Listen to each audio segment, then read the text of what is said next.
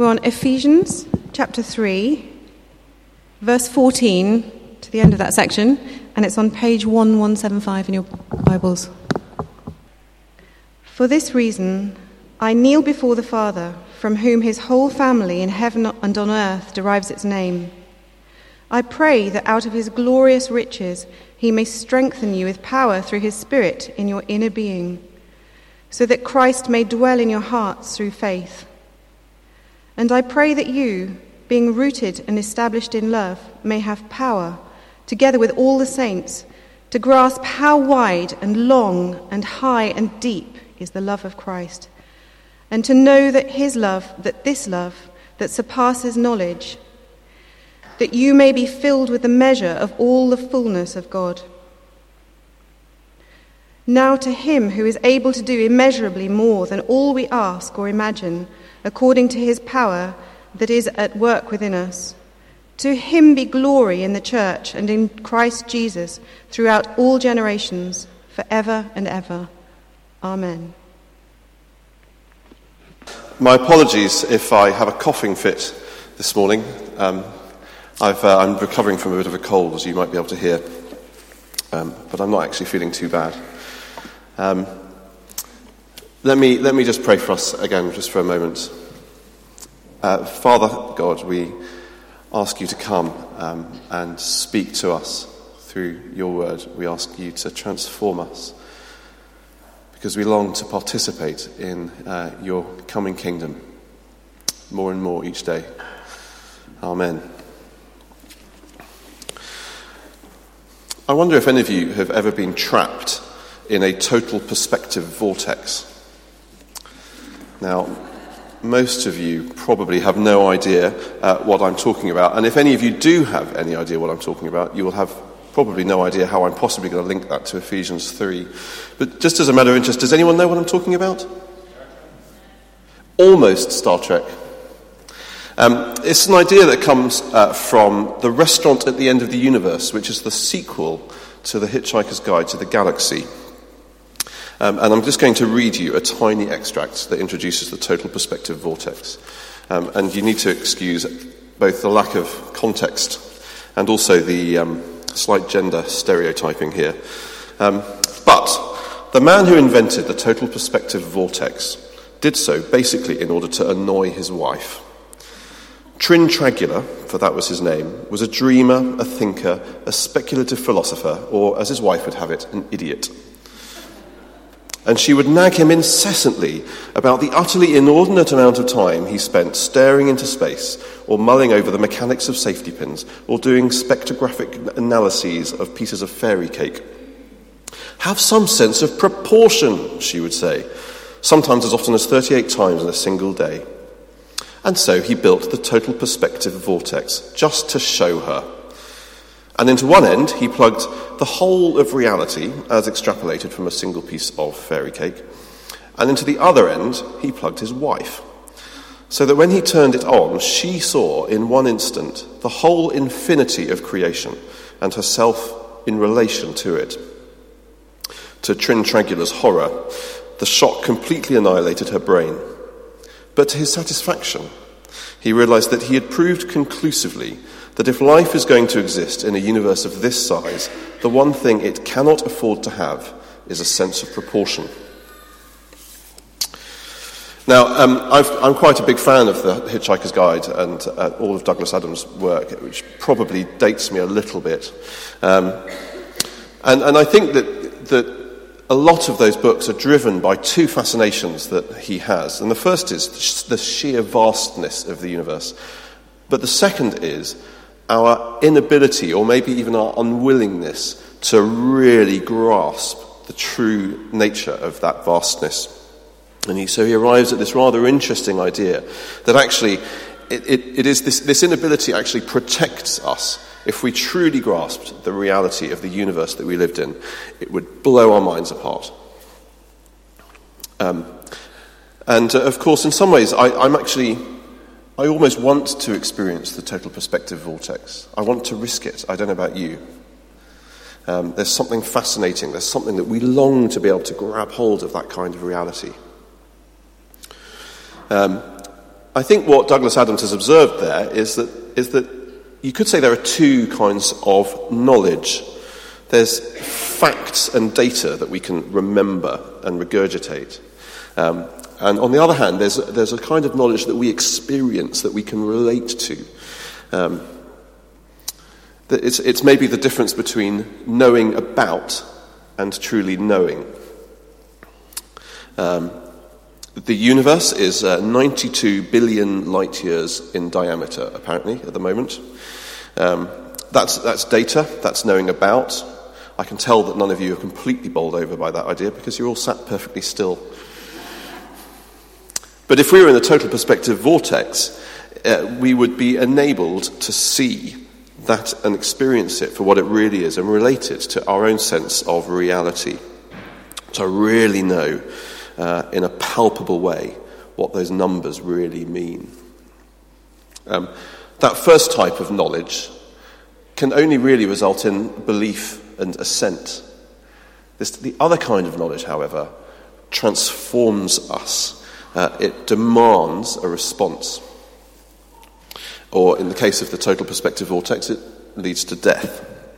And I suppose, I don't know if you've had this experience of sitting in church, even maybe just now, and singing a song, and knowing that you should be responding far beyond the way you are actually responding. As we just sung about, we want to see you high and lifted up, shining in the light of your glory. What if we actually saw that? It would cause us to fall with our faces on the floor in awe and wonder. But we read words like that, and it doesn't cause us to do that, does it? I wish it did. I long for it to do that. But it doesn't. I don't seem to be able to move some of those ideas about my faith from that first kind of knowledge, belief in data, doctrine, into that second kind of knowledge of experience and participation. Paul's concern in this passage that we've just read is that we grasp the love of Christ not just as doctrine that we can analyse and assent to, but as an experience, as a story that we can participate in, something which issues in a response, in a personal transformation. And the passage comes at a central pivot point in the book of Ephesians. The first half of the book has been looking at the great story of God that we've been looking at over the last few weeks. The second half of the book, which will start next week, looks at the sort of how we respond as his followers in practical terms to living out that story. And it's typical of Paul's letters. It's in fact typical of letters in the ancient Near East that would start with the first section expounding some great truth or some great insight, then exhorting the reader to somehow live out that idea. And it's important to recognise the truth that's embedded in that very structure of the letters that we have in the New Testament. It's the fact that the ideas about how Christians are supposed to live are always supposed to be based on the story of God's gracious initiative towards us. Our actions should never be divorced from God's actions towards us. And that's primarily in the cross. And so this is the connecting the connecting passage that links the story of God in the first half of the book to how we live that out in the second half, between belief and action. And Paul knows that this link is not actually automatic. It's possible, it's even easy to know stuff about Jesus up here in the head, but not be transformed by it, not let it actually come home to us. To really be transformed by it, we need to grasp its reality, to experience, to know it, not just know about it. And then the reason for that is we act out of what we grasp, not out of the data that we know. And what we find here is that transition is something that requires the work of God in our lives. It's not something that we can do on our own. The central idea of the passage, the central idea that Paul wants us to grasp, that he feels is implicit or explicit in the opening chapters, is the love of Christ. Verses 18 and 19, that his prayer is that we may have power to know the love of Christ that surpasses knowledge. In some ways, it's not a word that's been that obvious, that evident in the book so far. It's not a word that appears that many times. It does appear a bit, but actually the whole story of God pours out of this fundamental, unchangeable reality that God loves us. The gospel is a love story. It is the story of God drawing his beloved people to himself.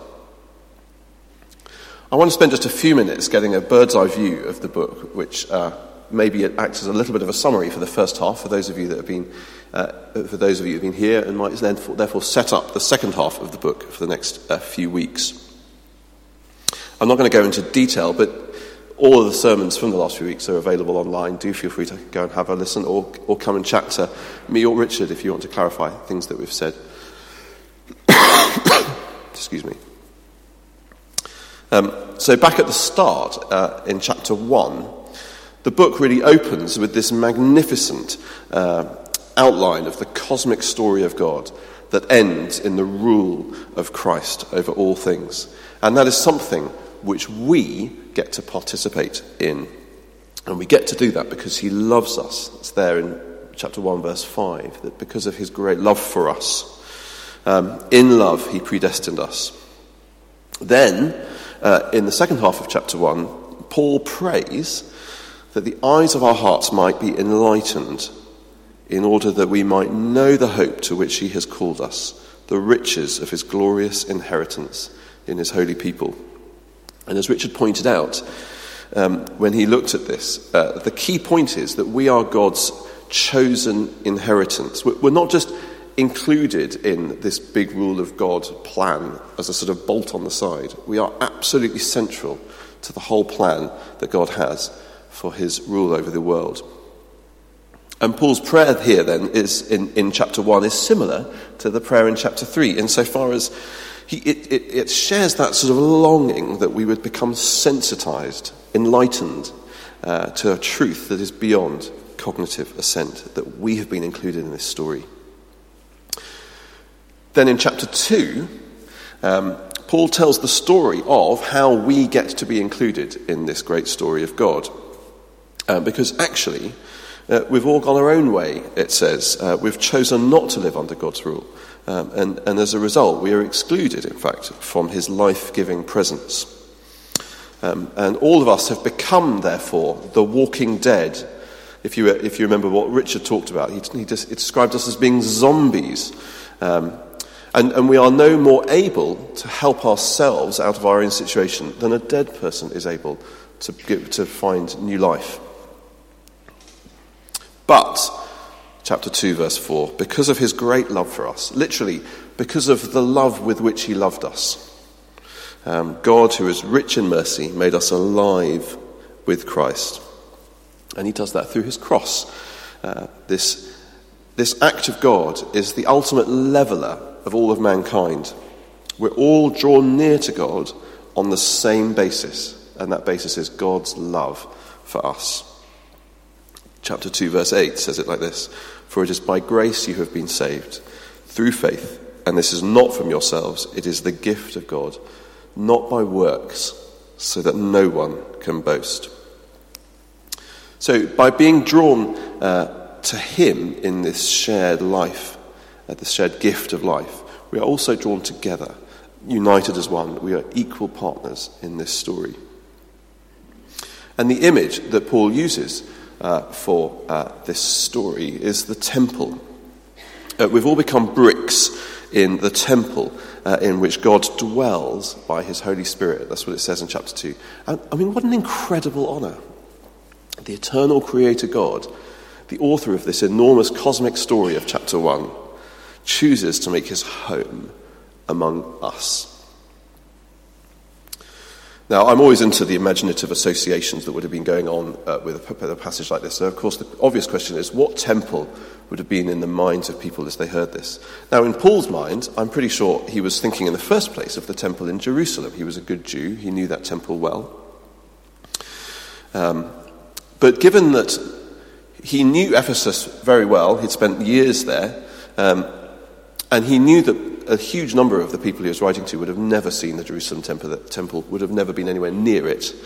Paul knew that in their imaginations, they would have been drawn to a different place, to the temple of Artemis, one of the 7 wonders of the world, which would have been in view out of the window of some of those folk in Ephesus. So when the temple gets mentioned, this, I think, is what is fired in the minds of the Ephesian readers.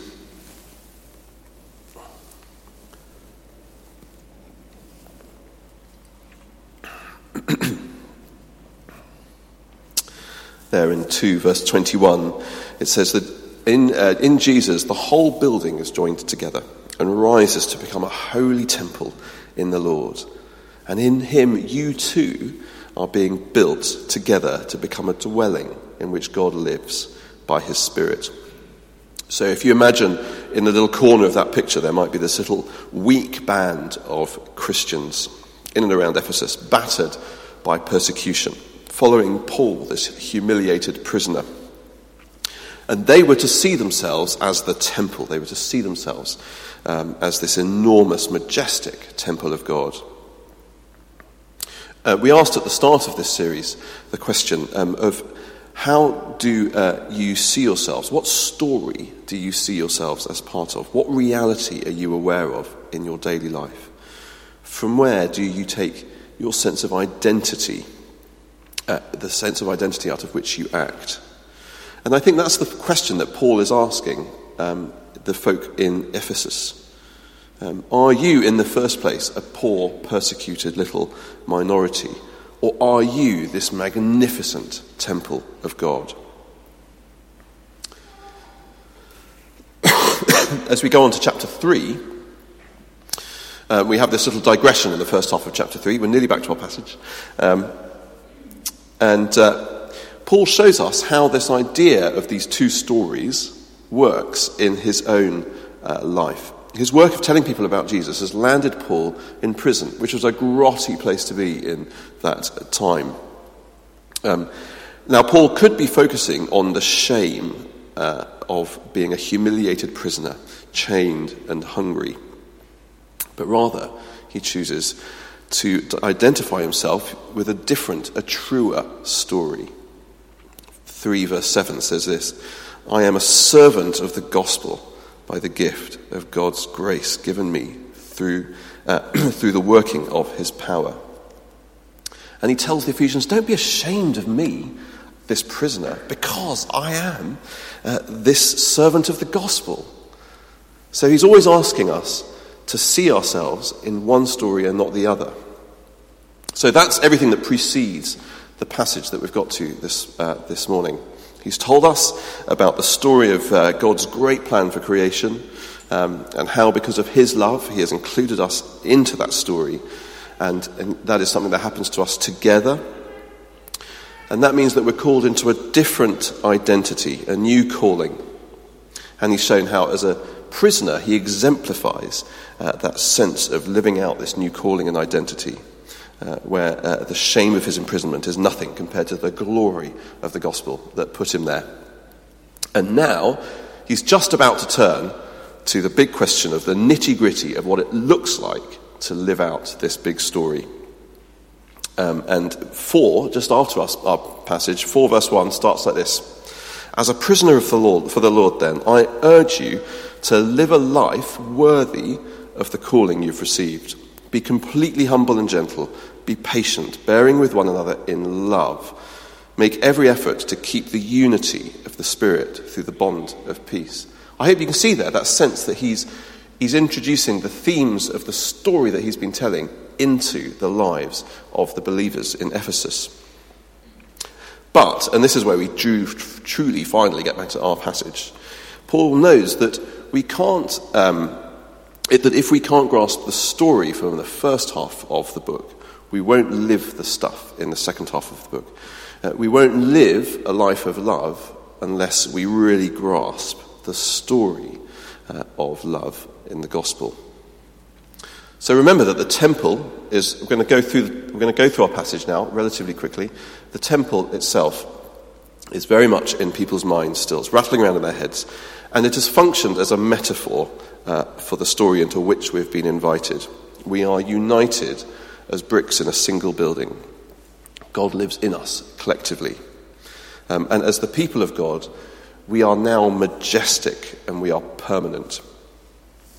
So he says in verse 16, I pray that out of his glorious riches he may strengthen you with power through his Spirit in your inner being, so that Christ may dwell in your hearts through faith. Now, if this is a temple allusion here, then it's important to note that this isn't some sort of private Jesus coming to live in my heart, which is popular language, and I'm not saying that that's necessarily wrong language, but I think here the emphasis is on Christ dwelling amongst us, Christ living in the love that we have for each other. He carries on, and I pray that you, being rooted and established in love. The word established here really is it's the foundations of a building that he's describing. We are a community that is built on God's love. Bear with me a second, I'm just going to cough.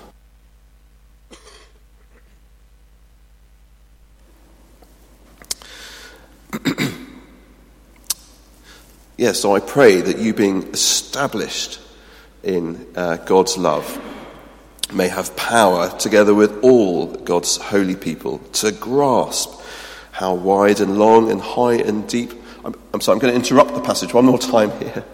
And just to note that the NIV, in the translation that we have in front of us, arguably over-interprets what the Greek actually says.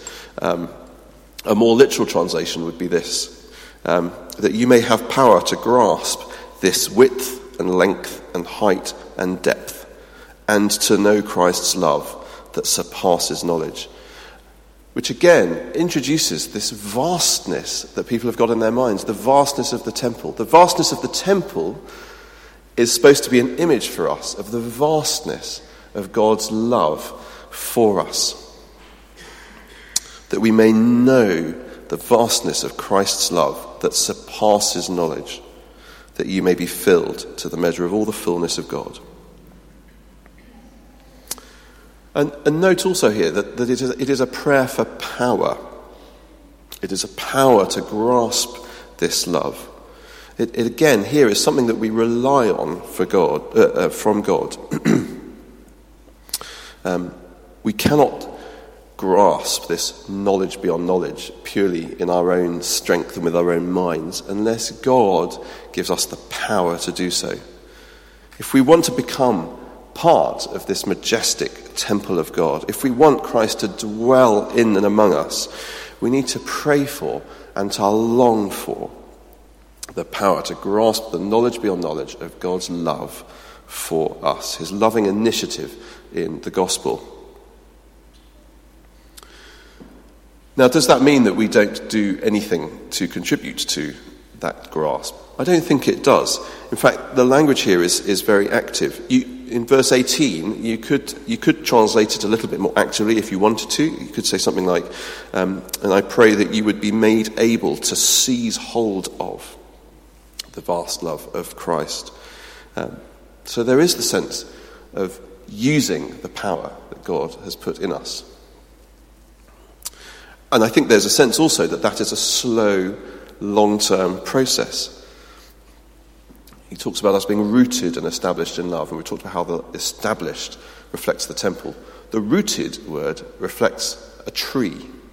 It's that sense of our roots slowly developing and sinking into the love of God. And that's what we need.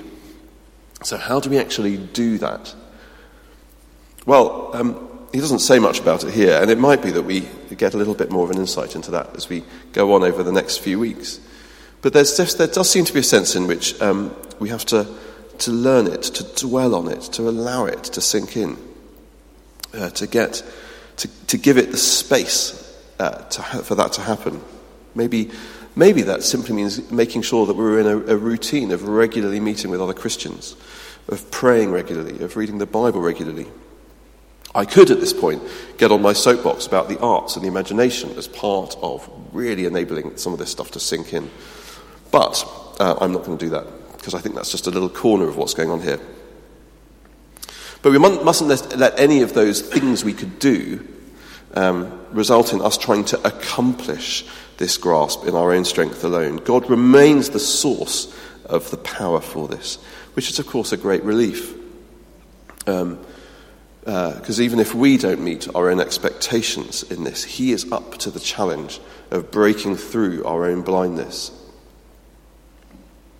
And he sort of underlines that in this little doxology at the end of the passage. And this doxology really draws the whole half of the letter to a close. It's an almighty full stop on the first half of the book. Now to him who is able to do immeasurably more than all we ask or imagine. And of course he's talking here about our knowledge to grasp our ability to his power in us to grasp his love.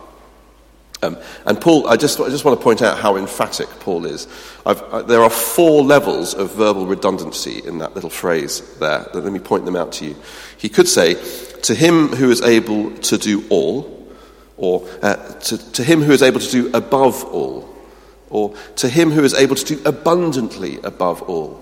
But literally he says, to him who is able to do infinitely more abundantly above all.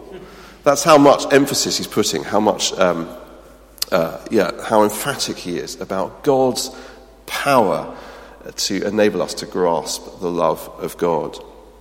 According to his power that is at work within us, to him be glory in the church and in Christ Jesus throughout all generations, forever and ever.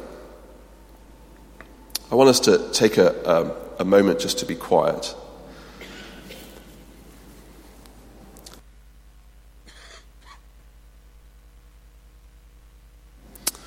Do you long to be given the power to grasp the love of Christ expressed in the gospel? It might be that you could pray for that now.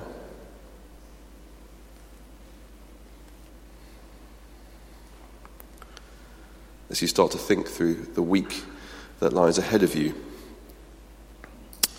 how might you make space for that power to be at work? How might you make space for those roots to be growing deeper into the depths of God's love for you? Maybe pray, again, that God would help you to find that time. Father in heaven, we thank you for your vast, majestic love for us. We thank you for giving us the privilege of participating in your story, of building us into a vast, majestic temple that reflects your love. And we long to grasp that love more fully. And we ask that you would do that work in us, and that you can show us, that you will show us what we can do in that direction. For your glory in our lives. Amen.